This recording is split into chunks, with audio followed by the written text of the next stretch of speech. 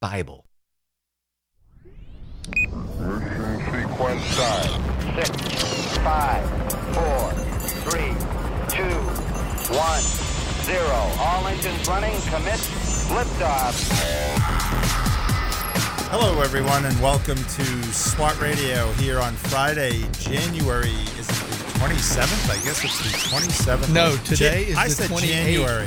I got the J right. It's July 28th. I only got the first letter right. I didn't even get the date right. Anyway, welcome to SWAT Radio. This is David Gray, along with my good friend Brad Sykes, and we are glad, as always, that you are with us. Doug McCary is away today, and as we try to do most Fridays, Brad and I are here and happy to be here, although we missed last week together, and so I'm glad to be back. Good to have you back, man. Always good to be here. And yeah, keep Doug in your prayers. I think he's on the road. I don't know. He may already be in Meridian, Mississippi. I think they are celebrating his dad's birthday, 90, I believe it is. Wow. And so I know that's where he was headed. And pray for safe travels for Douglas. And by the way, just quick mention, August 5th, which is next Saturday.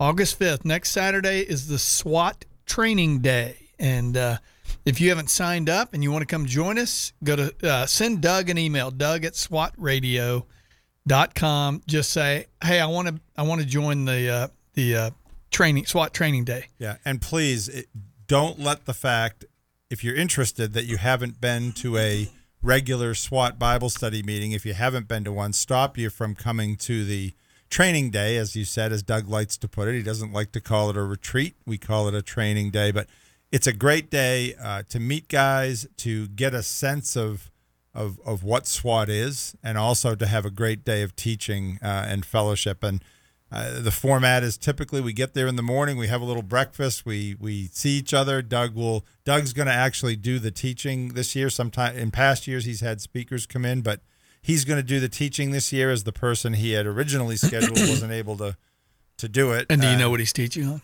I don't actually. Haggai. Oh, he is teaching on Haggai. Okay. Doug, correct me if I'm wrong. Yeah, you're out there. I think you're right. I think you're right. But anyway, it'll be a time of teaching in the morning and prayer and great fellowship with one another, and then breaking for an activity. So golf, skydiving, hopefully not skydiving Deep sea onto fishing. the golf course. Yeah. Oh, that would be a great idea. Yeah, actually. combine that. Yeah. So skydiving, golf, deep sea fishing, intercoastal fishing, sailing, shooting, firearms stuff. I think Doug said about 70 guys. So far. Yep. So, hey, there's more room. Yep. So just check it out. Come join us. Yep. And then we come back together at the end of the day for dinner and for some more teaching, and usually are out of there by 7:30. And we do communion at the end of the day, which is always a great experience and close time together. Yeah, I'm looking forward to it. It's gonna be a good time.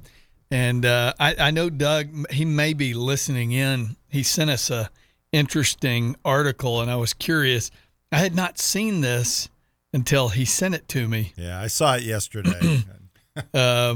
So let's see. Yeah, where is it? Well, it was a story about Tim Scott, I guess, was hosting a prayer breakfast. Yes. And Congress people were attending, and a female representative from South Carolina named Nancy Mace made a kind of an interesting comment about why she was almost late to the breakfast.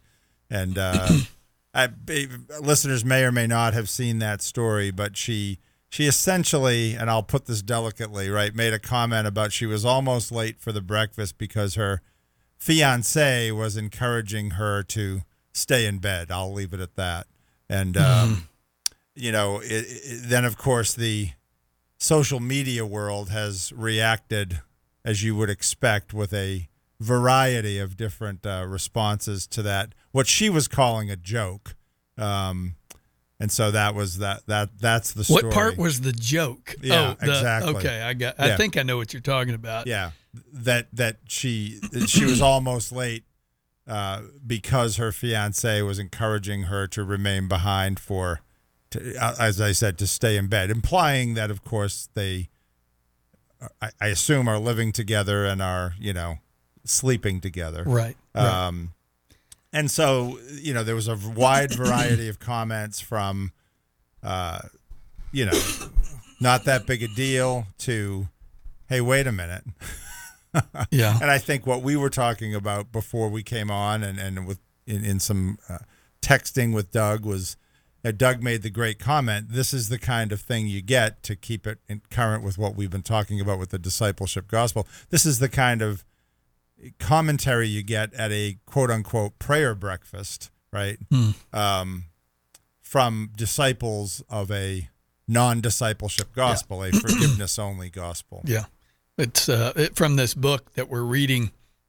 I think it's Bill Hull, it may have been Bonhoeffer, I can't remember whose quote it was the gospel you preach gives you essentially the disciples you have. Right. And if you preach a forgiveness-only gospel, this is the kind of stuff you're going to get. And that was kind of Doug's point. And I agree. And by the way, this isn't judgmental. Correct. I'm glad you said that. Simply I was about kind of to. bringing that to the surface because all of us are, sinful. Right. And, it's just how do you view? I think the real question is, when you hear a story like this, be it on Facebook or Fox News, what's your reaction to that? Right. Is this okay? I mean, because listen, a lot of the culture, Christian culture would tell you, oh, that's not that big a deal. Right.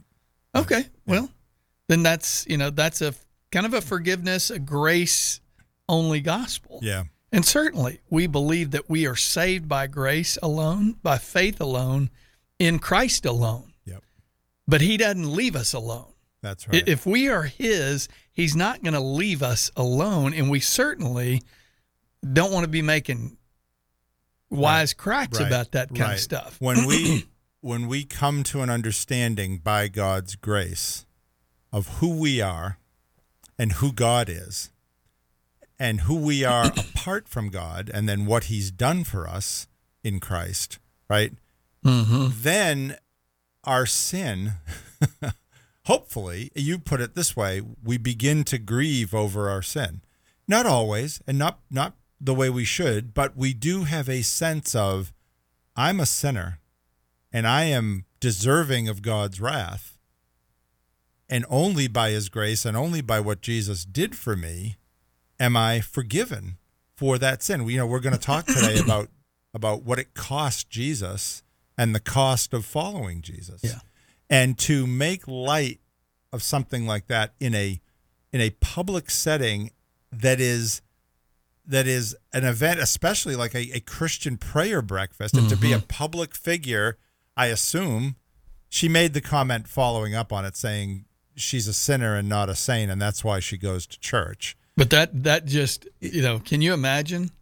Listen, David, if I saw you in sin and I had seen it more than once and I addressed it with you. Right. Now, I know you because you're my brother in Christ. I know how you're going to respond. Mm-hmm. But can you imagine responding, I'm a sinner. Yeah. I'm not a saint. Right. I'd go, you're right. Yeah. But that doesn't excuse you. Yeah. And we want to make sure what we're trying to point out here is the line between having kind of a flip attitude about it. Like you and I have talked about this off air and sometimes a little bit on air. I know what's in my past. Mm-hmm. I know the things that I've done. I know I've done terrible, sinful things in my life.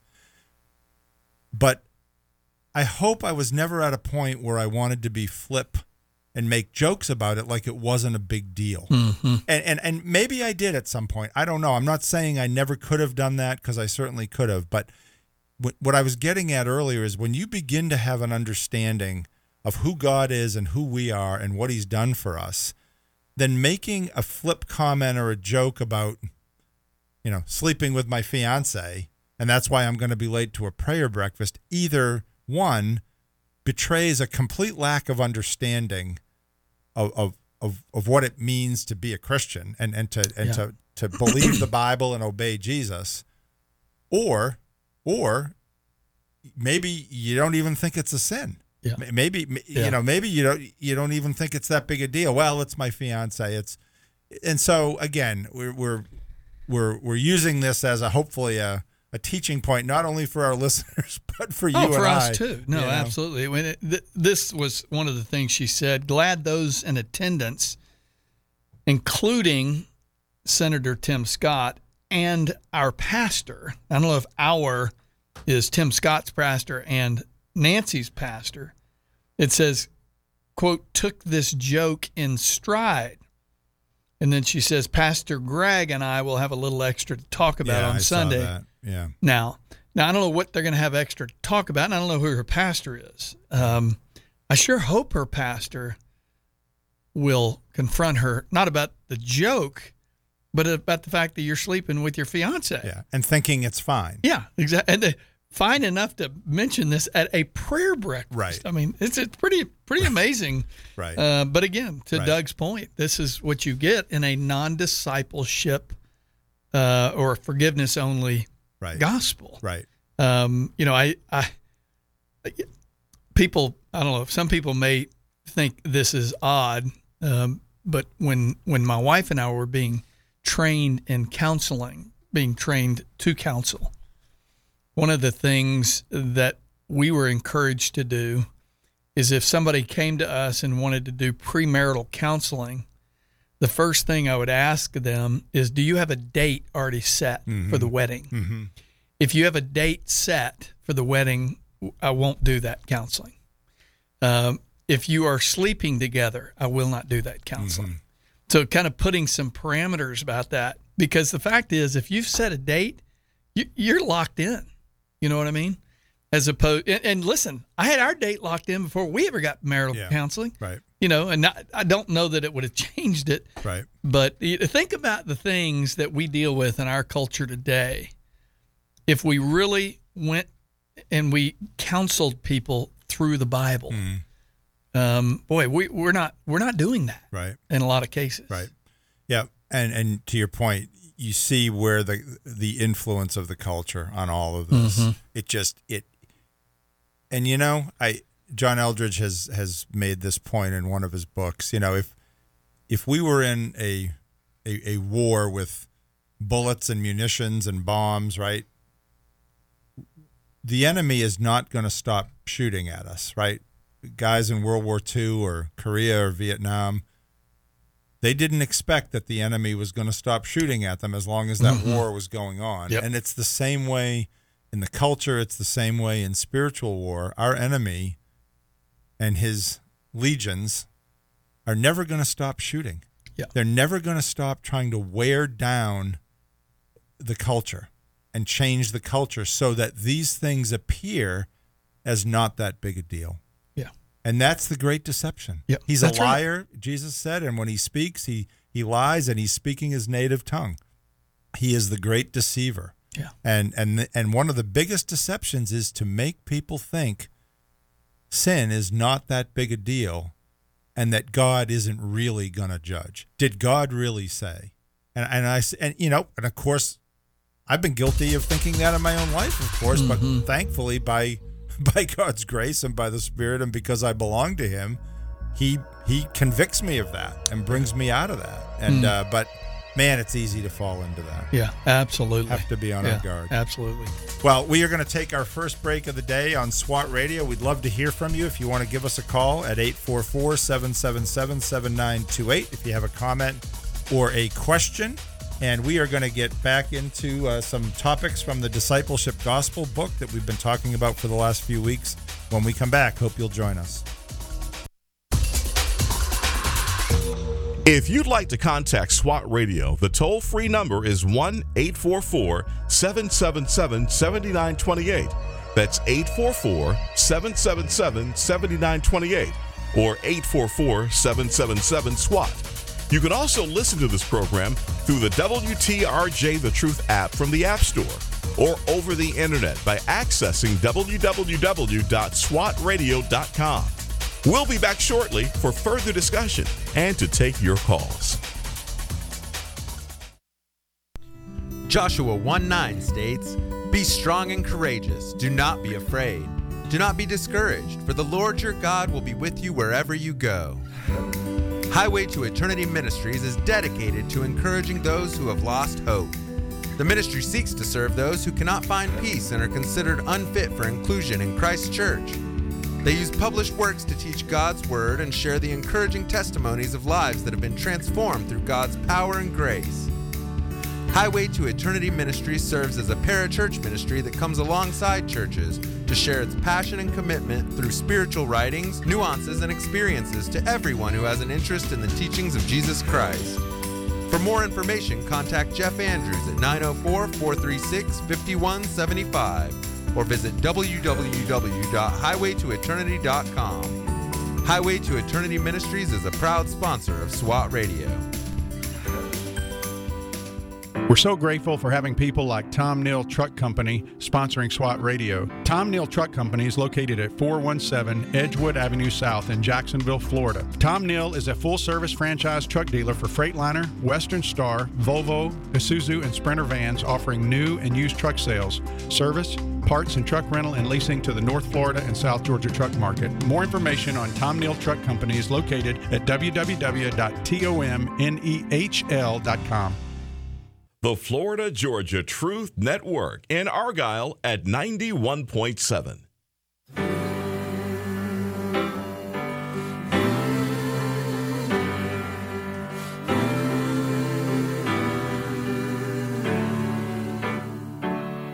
There is good news for the captive, good news for the shame. There is good news for the world who walked away. There is good news for the doubter, the one religion failed, for the good Lord. Welcome back to SWAT Radio, everyone. David Gray and Brad Sykes. Happy you're with us on this Friday. I'll get it right this time, July 28th. We are coming to the end of another month, but here in Jacksonville, it's another month of steaminess in the books, right? It is. We get pulled in with a little rain coming down, and it stopped before I got out of the car, and it's like the steam is just coming out of the parking lot. I noticed there's starting to be a few little blips and disturbances out there as far as tropical storms Don't go tell me as that. well. I know. Tell me that. We're coming into those months where we got to start keeping an eye on those things. So anyway, we have been, as those of you who have been listening know, we've been mainly Brad and Doug, but Brad and I as well on Fridays have been talking about this book called The Discipleship Gospel, also known as the Kingdom Gospel,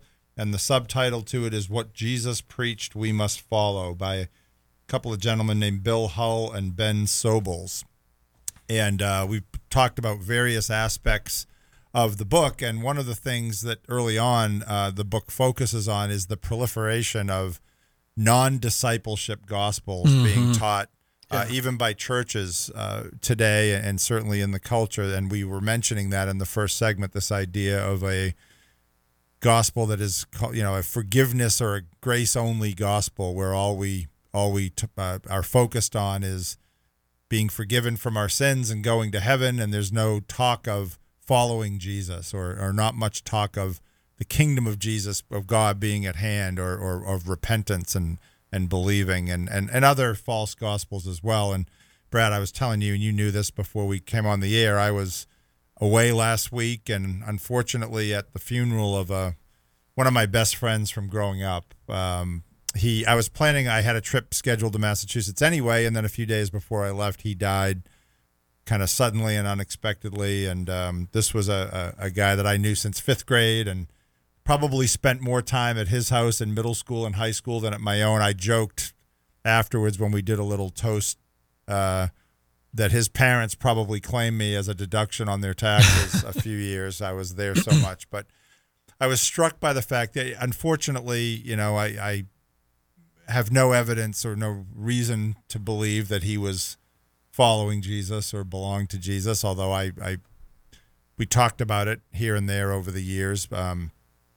But I was struck by how at the service there were some readings of Scripture, and they were good readings, including the reading in John where Jesus says, "Believe in God, believe also in me." And then that passage goes on to where Jesus says, "I'm the way, the truth, and the life." And But what struck me was there was no explanation of those passages, no message on those readings. It was just the readings.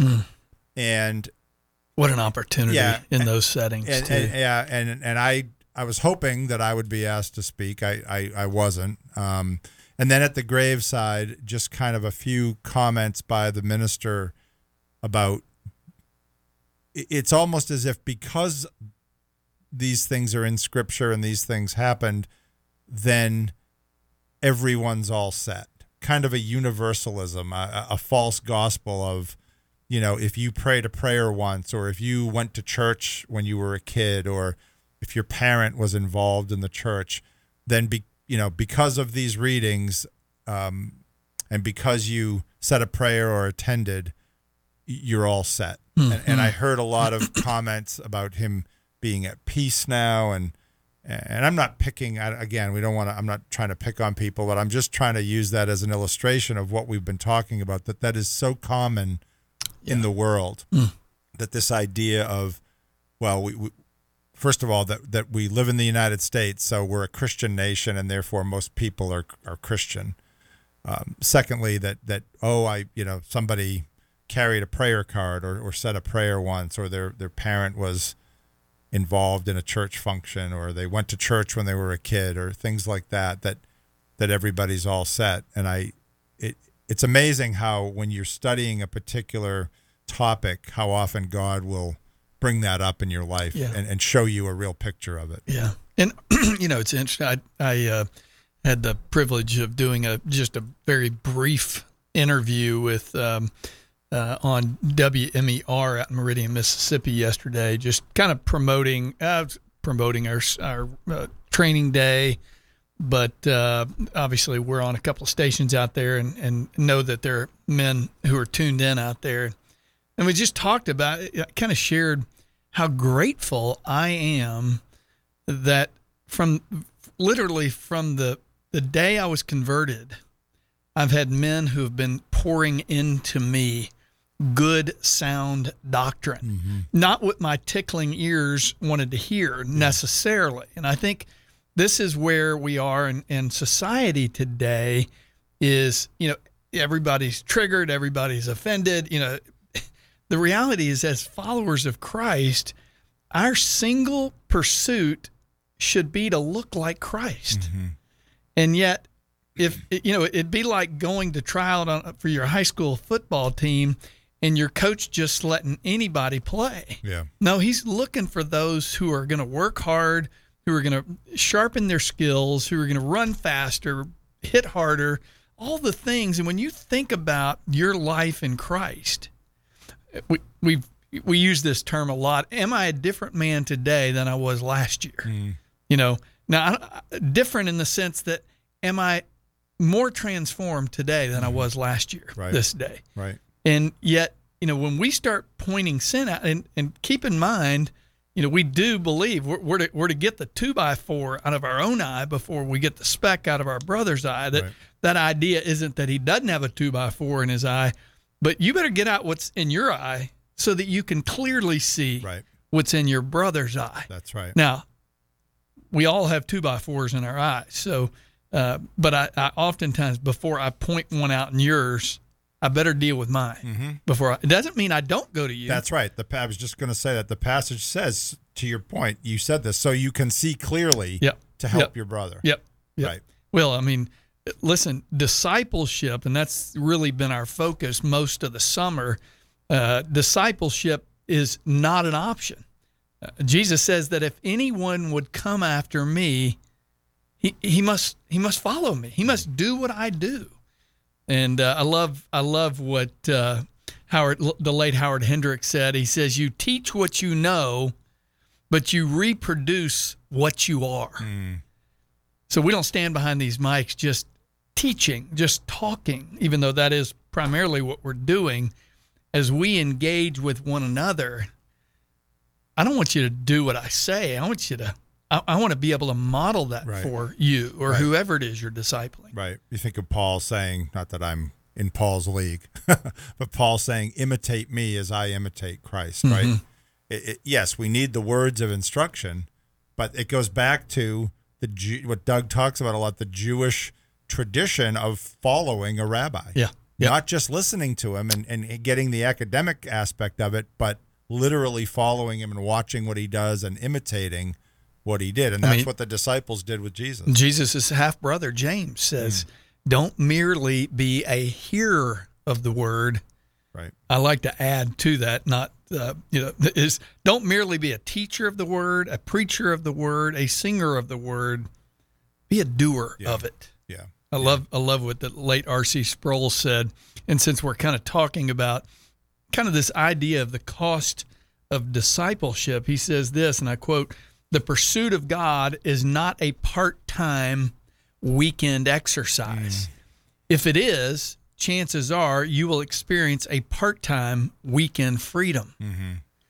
Abiding requires a kind of staying power. The pursuit is relentless. It hungers and thirsts. It pants as the deer after the mountain brook. It takes the kingdom by storm. The pursuit of God is a pursuit of passion. Indifference will not do. To abide in the word is to hang on tenaciously." He says a weak grip will soon slip away. Discipleship requires staying power. We sign up for the duration. We do not graduate until heaven. I'm thinking, this idea of endurance, we talk about the perseverance of the saints. Yeah. What is that? Yeah. It doesn't mean you don't stumble and fall and sin. We do. We're wrapped in the flesh. Yeah. But we quickly repent. Yeah. We quickly confess. We quickly repent. We quickly believe that Christ paid the price. Yeah.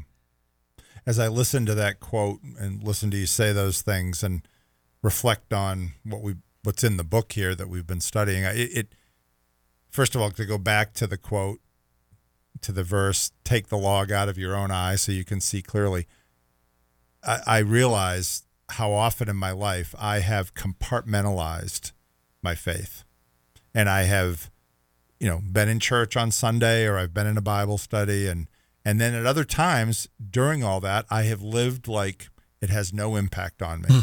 I have just lived in a way that was as pagan as you can imagine. And that my faith didn't have an impact on me. But to your point, thankfully, I have, it really should be called, I know it's a tenet of Calvinism, right? The perseverance of the saints. Right. It really should be called the perseverance of God, or the perseverance of the Spirit, because.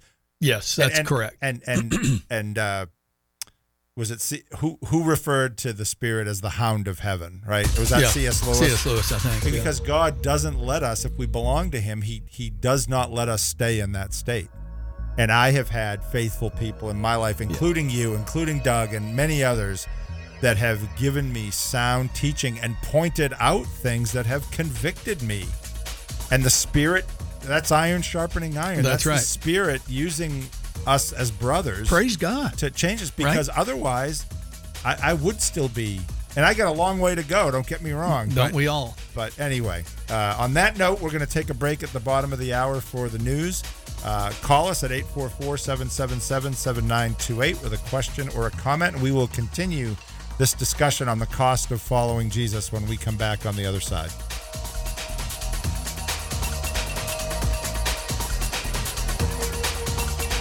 God has given each one of us the ability to make a difference and to share Him with the people we meet.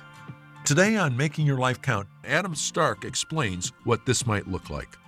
Reconciling your gifts, your talents with your faith journey. There's a big word that popped up right away in my mind, which is ego. And we all have it. We all deal with it, because so often we can take our gifting and we can lean on ourselves and lean on what we think is our own talents and abilities to help us succeed or to help us move forward. And I feel like the thing that struck me was like, man, even my gifts, my talents, all these things were given to me. They're not mine. These are on loan. And so really it came to, how am I reconciling my music with my faith journey? Such a great reminder. Be ready and available and allow God to use you and your gifts to make a positive difference for His glory.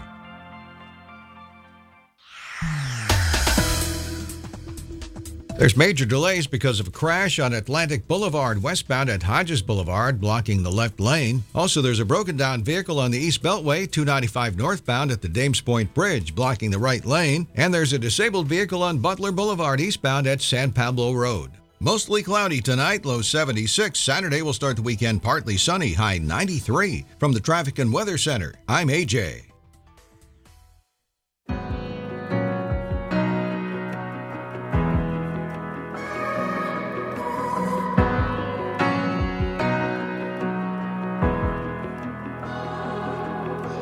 There I was on death row,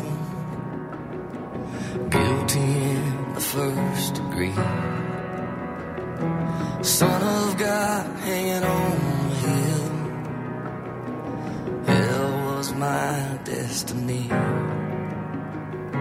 The crowd was Welcome back to SWAT Radio, everyone. David Gray and Brad Sykes. Happy you are with us this afternoon as we close out the week on SWAT Radio, and we have been talking about the Discipleship Gospel, the book by Ben Sobels and Bill Hull, and specifically today, and I know you and Doug have been talking about this a little bit this week, Brad, about the cost of discipleship. I really enjoyed your conversation on Wednesday about the resurrection as well. Not that I want to get off track from what we're talking about today, but this idea about the resurrection sometimes being shortchanged in our presentation of the gospel. But as Paul said, without the resurrection, if Christ isn't raised, we're still in our sins. Yeah, exactly. And we're the most pitied of all people. So, and we talked about, as you and I are going to kind of conclude the week, we're talking about the cost of discipleship, the perseverance of the saints, and to your point, it is really the perseverance of God in us, that it is His power, the resurrecting power, right, that is what allows us to persevere. I mean, it's this whole topic. We could talk endlessly about discipleship and the cost of discipleship. And as I mentioned earlier, I'm thankful for the men who've invested in me. Whether it was just on a personal level, or it was maybe a pastor at some point. I love that quote. You can impress from a distance, but you can only impact up close. And I'm thankful for the men like you or Doug or Tim or any number of men who may be listening to this right now who have had an impact in my life. Yeah. It's because we did life together up close, and we got to be kind of shaped. Now I believe, as I know you do, we are the result of God's word, God's spirit, and God's men. Mm-hmm. That's right. And I'm thankful for that. I've said all along, we mentioned a few specific names, but I want to make sure there are so many guys, especially in the SWAT community, that have been so impacted by and value their friendship and their brotherhood so much. And I've said this before. There was a time not that long ago, 10 years ago, maybe 15 years ago, where I didn't have a lot of male Christian friends, and I don't think I really wanted them. I didn't want to be bothered. I liked isolating because when you isolate, you can hide things. And we not to put words in your mouth, but I'm just put them in my mouth. We like our sin. Yeah, we love our sin. Absolutely. And now I have more. And you know what I mean when I say this. It's a figure of speech. I have more male Christian friends than I ever thought I'd have, or that I know what to do with. It's not that I don't know what to do with them, but I and just to have guys that I know, that I see regularly, that I can have conversations. And by the way, you and I have these kind of conversations a lot of times out in the parking lot when we leave here, and in SWAT meetings, and if we're playing golf. And I was at a baseball game last night with a bunch of guys from church, and my friend Brooks is sitting next to me in the stands, and we're having a 15-minute conversation about the gospel, and about what we've been talking about here while we're at the Jumbo Shrimp game, one of the great minor league baseball names. Well, Vicky always knows that if I come home from playing golf and I played well, she usually says, well, then you didn't disciple. If I'm discipling on the golf course, I'm probably going to shoot a high number. Yeah. But I wanted to share this because you and I, as is often the case, we're having great conversation. These mics don't just turn off and we stop the conversation. We're usually carrying on this conversation. one of my favorite writers, pastors, the late Jerry Bridges says, we believers do need to be challenged to a life of committed discipleship. But that challenge needs to be based on the gospel, not on duty or guilt, because this is kind of what we've been talking about. And he says, quote, duty or guilt may motivate us for a while, but only a sense of Christ's love for us will motivate us for a lifetime. Yeah. And that's why I think so oftentimes, and I'll just throw this challenge out there. I know you're this way, and I'm this way, and I need more men in my life that when I am tempted to sin, can I pick up the phone and call someone and say, I'm being tempted here. Yeah. And I just believe we as God's children need that. Yeah. I've used the phrase in the past. I've described it this way. There are times when I don't ask for God's help when I'm tempted, or ask a brother's help when I'm tempted. You know why? Because they'll give it to me. That's right. And I don't want it. That's right. Because I want to do what I want to do. Because we love our sin. That's right. Yeah. And so it's getting to that point of, wait a minute. And it's not, and this is key, right? This is in the book as we've been reading. It's not my own gumption, to use a Southern word, right? It's not my own strength. It's not my own reason and logic that is bringing me to a point where I say, okay, I'm following Jesus. I'm trying to follow Jesus. So I'm not going to do this. I'm not going to choose this. It's the Holy Spirit changing me as we follow. It's all connected, right? It's all connected to each other. And this book does a great job of outlining that as we follow, that's grace. And let's maybe get into that a little bit, because one of the chapters here is called Follow Jesus and Be Saved. And it really talks about the cost of discipleship. And the authors kind of push back a little bit on this argument that following Jesus is not optional, and it's not works-based. They'll get pushback sometimes that if they say following Jesus is a necessary part of believing the gospel, they sometimes get the response, well, that's works. And they get into this about why that is not works. And I thought they did a really good job in this chapter talking about that, and also talking about, again, the cost of following Jesus. You pointed it out earlier. It's not just, with that quote, it's not just from R.C. Sproul, it's not a part-time thing. It's a surrender of our whole life.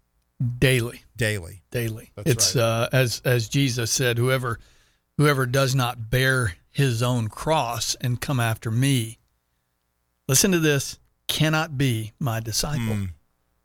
Whoever does not bear his own cross and come after me cannot be my disciples. Yeah. There's nothing in there about whoever does not attend church regularly, whoever does not get baptized. Yep. No, it says whoever does not come after me, whoever does not follow me. Luke 9, he said, if anyone would come after me, let him deny himself. Yeah. And that's such a key phrase. It's not deny ourselves in a penance sort of way, right? Because penance is not repentance. Penance is this idea that we're paying for our own sins. So it's not that. It's acknowledging that He's Lord, and I'm not. Yeah. And I'm willing to, because He's changing me, because the Spirit is changing me, I'm willing to deny my own wants and desires that are often sinful, that are always tainted by sin, and do what He wants me to do. In other words, be obedient. Right? We show love for Him by being obedient. I thought this chapter, a great illustration of Jesus talking about following Him, and to your point about He didn't often say go to church or pray the sinner's prayer. And again, the authors are careful. Praying the quote-unquote sinner's prayer in and by itself is not a bad thing.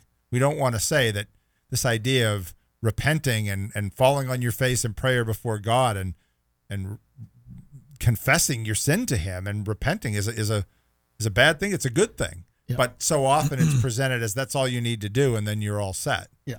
And but anyway, he talks about the story of the rich young ruler coming to Jesus and saying, "What must I do to inherit eternal life?" Great question. We all want to know that, right? And Jesus doesn't say to him, "Pray the sinner's prayer," or go to synagogue, or go to temple, or whatever it is. He says, "Sell all your possessions." He says, "One thing you lack: sell all your possessions and follow me." Follow me. And Jesus isn't saying that possessions are bad. What he's saying there is get rid of all the other things in your life that are more important. Yeah. And follow me. Yeah. That are more important to you than following me, and follow me. And that's part of counting the cost of being a disciple. Are we willing to do that? That's a sobering question. And that's a minute by minute issue. Yeah. I mean, we talk about making decisions. It's a daily decision. It's a minute by minute decision. Yeah. That Jesus said, if we don't renounce all that we have, whether it's the rich young ruler or whether it's the guy who doesn't have a whole lot, he's still saying, if anyone who does not renounce all he has, he can't be my disciples. And I think about the things that I'm still clinging to. Right. You know? Right. And I think one of the prayers for myself, and I'm sure you think this is, God, give me understanding that anything I'm clinging on to pales in comparison with a relationship with you and the treasures you have for us. So anyway, we're going to take our last break of the day. Give us a call at 844-777-7928 if you have a comment or a question. We'd love to talk to you about your comment or question. A lot of stuff that we're delving into today that's thought-provoking for Brad and I, and hopefully it is for you as well. We'll be right back after the break. This program has the potential to reach millions of men each week. If you'd like to learn how you can support this unique program that is helping men understand the truth about Jesus through God's Word and how to impact their lives and the lives of others, then go to www.swatradio.com. Then click on the donate link to help SWAT Radio pass on the truth for the next generation. SWAT Radio is underwritten in part by The Guardian Group. You know Brad Sykes as co-host of SWAT Radio. While Brad is committed to making disciples both on and off the air, his ministry extends into the marketplace as a licensed real estate agent with Keller Williams Southside. Brad and his wife Vicki are real estate agents in Northeast Florida.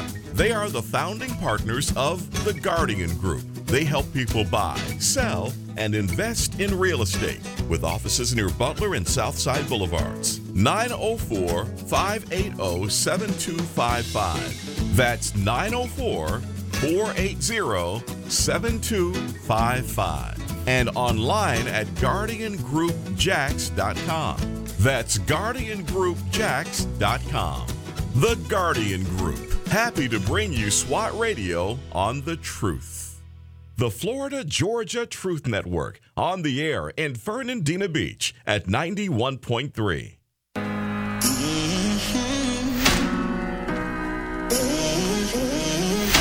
I push, I pull, go back and forth, finding myself pounding on a locked door. I try to make it out alone without your help, but I know I never win this war. I can never be free without you.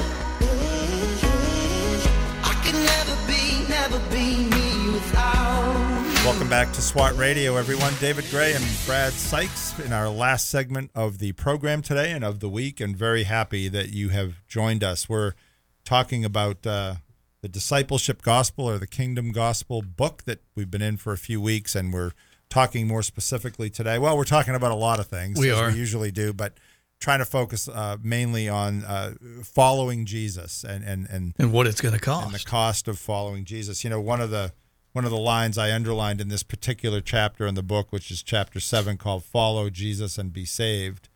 It says, if we're deceived into thinking that following Jesus isn't essential, then we won't do it. The fundamental problem here is that because of the proliferation of non-discipleship gospels, people think they can believe the gospel and be Christians without following Jesus.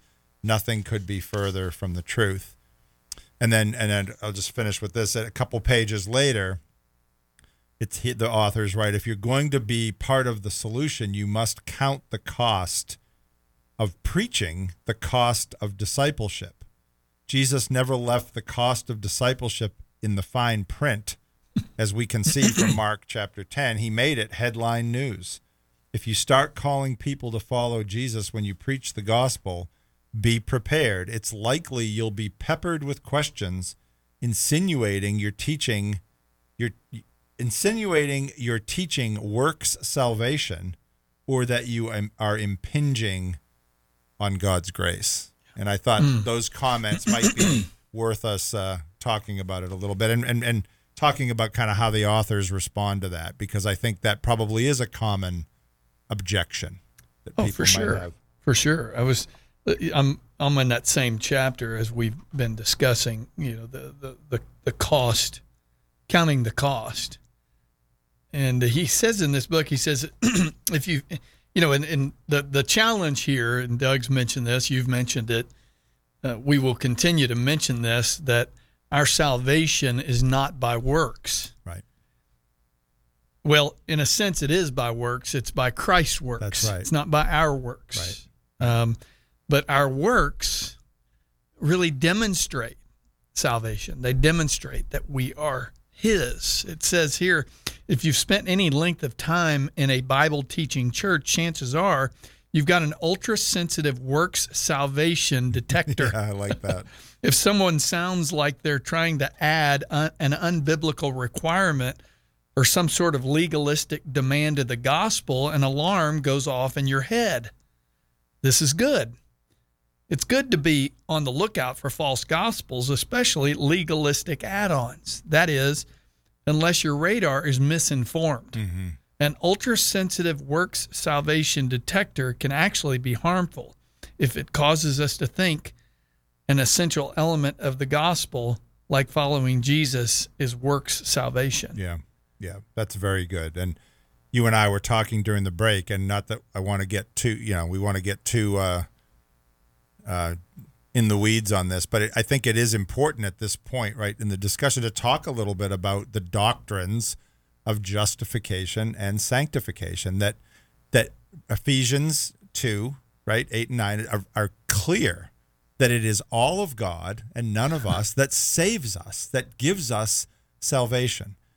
God, that's justification. It's the one-time act of God where He regenerates our heart and declares us not guilty in His sight, and not only not guilty, but as though we had kept the law perfectly and that's what righteous. That's what justification is. That's just right. As if you had never sinned. That's right. Just as if you had never sinned. Right. That's the idea of, right, now I'm really getting into it, right? Double imputation. That's the right. idea that our sin, I used to have a particular way of saying this to my kids when they were little that would make them laugh too, but try to just help them understand. But our sin, as Archie Bunker used to say, our crapola is imputed to Jesus' account. Mm-hmm. And His righteousness is imputed to our account. And I've said this before. I used to have it backwards. I used to think, well, I have to pull myself up by my bootstraps. There's that gumption word again. Mm-hmm. I have to have the gumption to believe based on the quote-unquote logic or reason of my own mind, believe in the gospel, believe in Jesus. And then if I do that, God will save me. He will convert me. When that's totally wrong and totally backwards. God regenerates my heart and converts me and saves me as an act of grace totally on His part so that I can believe. That's right. Now I have the ability to believe because He's given me a new heart, replaced my heart of stone with a heart of flesh. But now let's move on to our works part. We're, as you quoted James earlier, we're not to be hearers of the word only, but doers. And so he saves us, and Paul talks about this as well, for good works, to do, or that's probably in James as well, right? But to do good works. And so sanctification is that lifelong process after we're regenerated and justified, where God and by the Spirit makes us more like Jesus. And that involves us doing good works, but we're already saved. Yeah. So those works are not meritorious toward our salvation. Well, heck, he even says, I created those works. Absolutely. Before you were born. That's why he that saves you us. might, walk in them. Part of the reason he saves us Yeah. is so that we can be his ambassadors and do the work of his kingdom. But we can't do that unless we're regenerated and made clean, right? Mm-hmm. Now we're part of his family and we can go out and do those things. And the grace continues to come in. We were talking about this in the break. The grace continues to come in that obviously it's grace that saves us to begin with, but then there's grace in that as we follow and we fail, and we know we do, there's grace where he stands us back up on our feet. And, we repent, but he gives us that gift of regular repentance, and he stands us back up, and he says, keep moving, you're mine. And we worship him all the more as a result of that. I mean, I think the longer God leaves me on this planet with breath in my lungs and an ability to actually, understand what he's done. I've said this many times.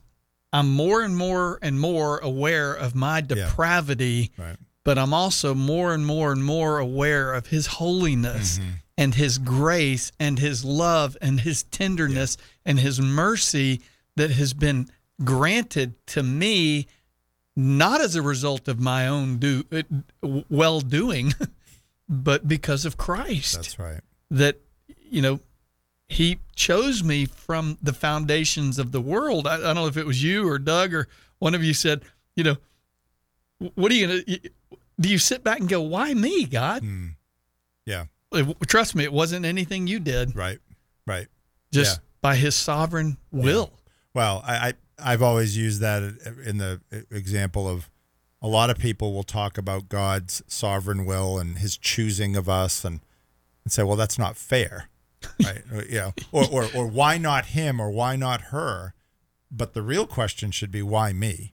Why would you choose me? And you don't want fair. Yeah, no, we don't want fair. We don't, God is a God of justice, but he meted out justice on Jesus on our behalf so that we don't have to go through that, be under his wrath anymore. But apart from Jesus, if you die in your own sins, you're still under his wrath. The Bible's clear about that.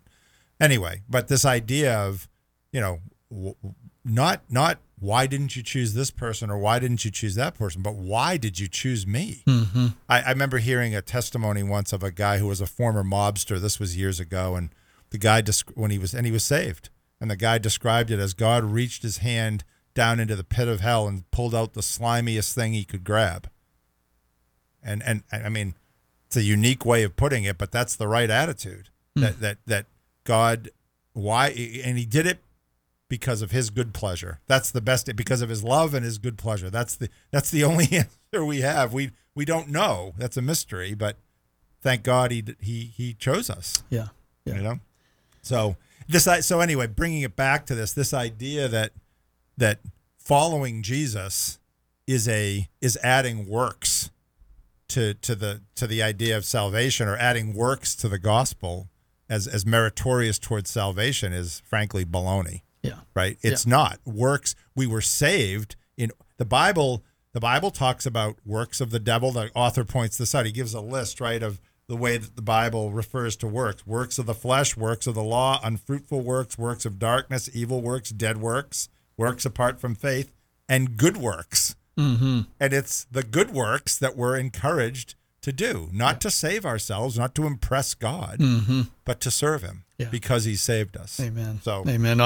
We were talking on the break there, that pre-salvation, and I'm just kind of reflecting on my own life. I was 18 years old when I came to Christ. Maybe those listening who've just recently come to Christ, whatever age you were, your pre-salvation you are grasping for freedom, thinking that you have freedom to do whatever, pursue whatever, your flesh desires, whether that's comfort or, pleasure or thrill or whatever it might be. And I was looking at John 8:31, where Jesus said to the Jews who had believed him, he said, "If you abide in my word, you are truly my disciples, and you will know the truth, and the truth will set you free."